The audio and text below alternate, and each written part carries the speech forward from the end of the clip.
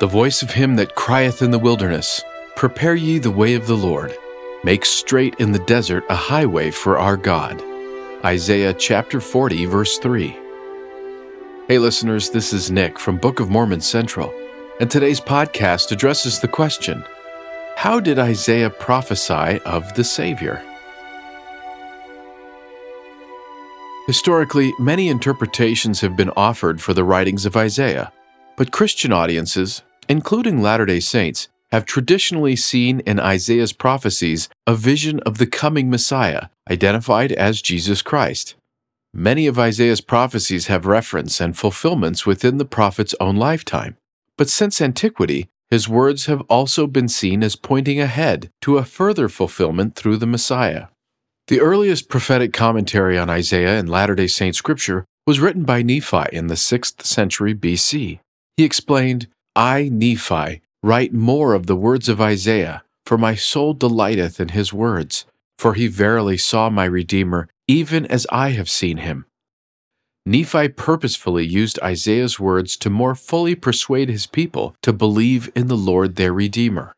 During and after his mortal ministry, Jesus Christ likewise interpreted Isaiah's prophecies as pointing to him, an understanding that continued in the early Christian church. Regarding the use of Isaiah in the New Testament, Latter-day Saint scholar Donald W. Perry notes, the apostles and gospel writers Peter, Matthew, Luke, John, and Paul recorded the fulfillment of many of Isaiah's prophecies that pertain to Jesus Christ. By citing Isaiah's prophecies of the mortal Messiah, these writers demonstrated that Jesus was indeed the promised Messiah of whom Isaiah had prophesied 7 centuries earlier. So vital are Isaiah's messianic prophecies that even Jesus Christ himself cited this Old Testament prophet and then declared that the prophecies were fulfilled in him. As an expert on Isaiah, Perry has composed a helpful chart of Isaiah's prophecies that are cited in the New Testament as being fulfilled in the life and ministry of Jesus Christ. The following 5 are just a few of the many examples illustrative of the deep Christological themes found in Isaiah's writings. In Isaiah chapter 9, verses 6 through 7, Isaiah prophesies that unto us a child is born, unto us a son is given. This child is given divine names related to his role, and it is promised that he would rule in peace over the children of Israel. Many commentators, including Latter-day Saint commentators, have noted how this prophecy may have had multiple fulfillments. Much closer to Isaiah's contemporary audience, the righteous King Hezekiah was born, and upon his coronation, would have been declared to be God's son. However, many of the details about this promised son more naturally identify the Messiah.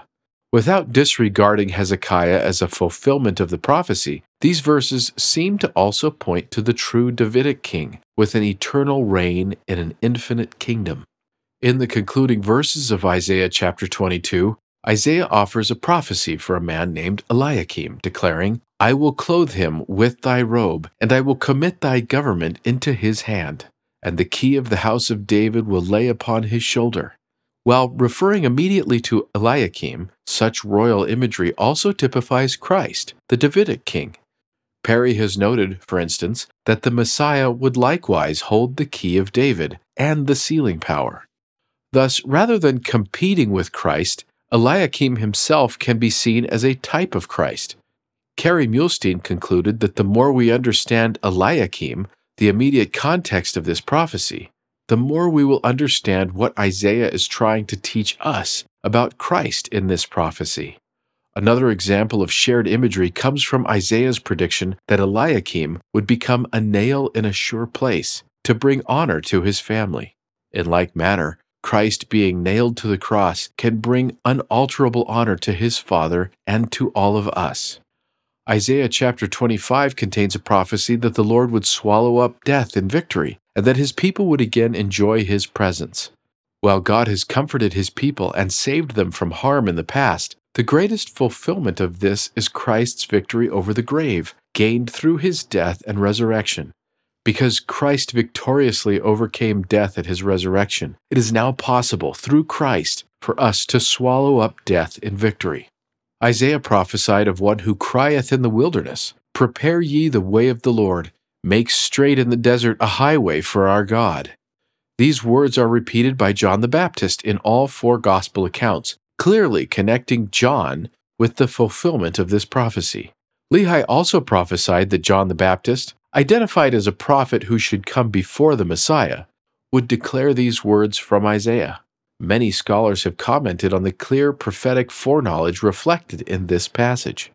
In Isaiah chapter 6, verses 1 through 3, Isaiah describes how Christ would be anointed to preach good tidings and to open the prison of death. In the Gospel of Luke, this prophecy is connected to Christ by Jesus himself. In Luke chapter 4, verses 17 through 21, Jesus read these words and identified himself as the one from whom ultimate rest would come. It is possible that multiple interpretations of Isaiah's prophecies exist, since many of them have multiple fulfillments, some of which precede and point to the greater fulfillment in Jesus. Elder Jeffrey R. Holland taught this principle when he said, It is, of course, important to remember that many of Isaiah's prophecies can be, or have been, or will be fulfilled in more than one way and in more than one dispensation. Obviously, we have material in Isaiah's writings that applies to a whole range of experiences, including that of the pre-mortal Christ, of his first mortal advent in the meridian of time, and of his second coming in the latter days. With this in mind, readers of Isaiah need not be concerned when they learn of earlier prophetic fulfillments closer to Isaiah's time. Such interpretations, even when valid, don't necessarily conflict with what Elder Holland called Isaiah's messianic preoccupation. Indeed, it would seem that Isaiah was prepared from birth, and of course we would say from before birth, to testify of the Messiah and bear such witness of the divinity of Christ's coming. Jesus Christ declared that the Scriptures testify of him, his life, and his atoning sacrifice. This is especially true of Isaiah's writings. Through his prophecies, we understand that a virgin shall conceive and bear a son, and shall call his name Emmanuel, a son who would be called Wonderful, Counselor, the Mighty God, the Everlasting Father, the Prince of Peace. He would be a sanctuary for his people, and a stone of stumbling for those who would reject him. Powerfully, Isaiah also witnessed that Jesus Christ was despised and rejected of men, a man of sorrows and acquainted with grief, one who hath borne our griefs and carried our sorrows. Through this sacrifice, Christ was wounded for our transgressions. He was bruised for our iniquities. The chastisement of our peace was upon him, and with his stripes we are healed. It is little wonder, then, that Jesus would declare, Great are the words of Isaiah.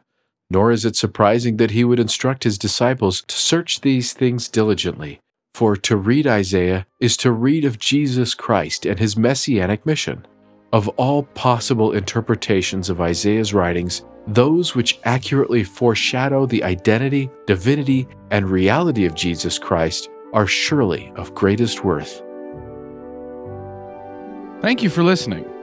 To find out more, please visit bookofmormoncentral.org and then click on Know Why.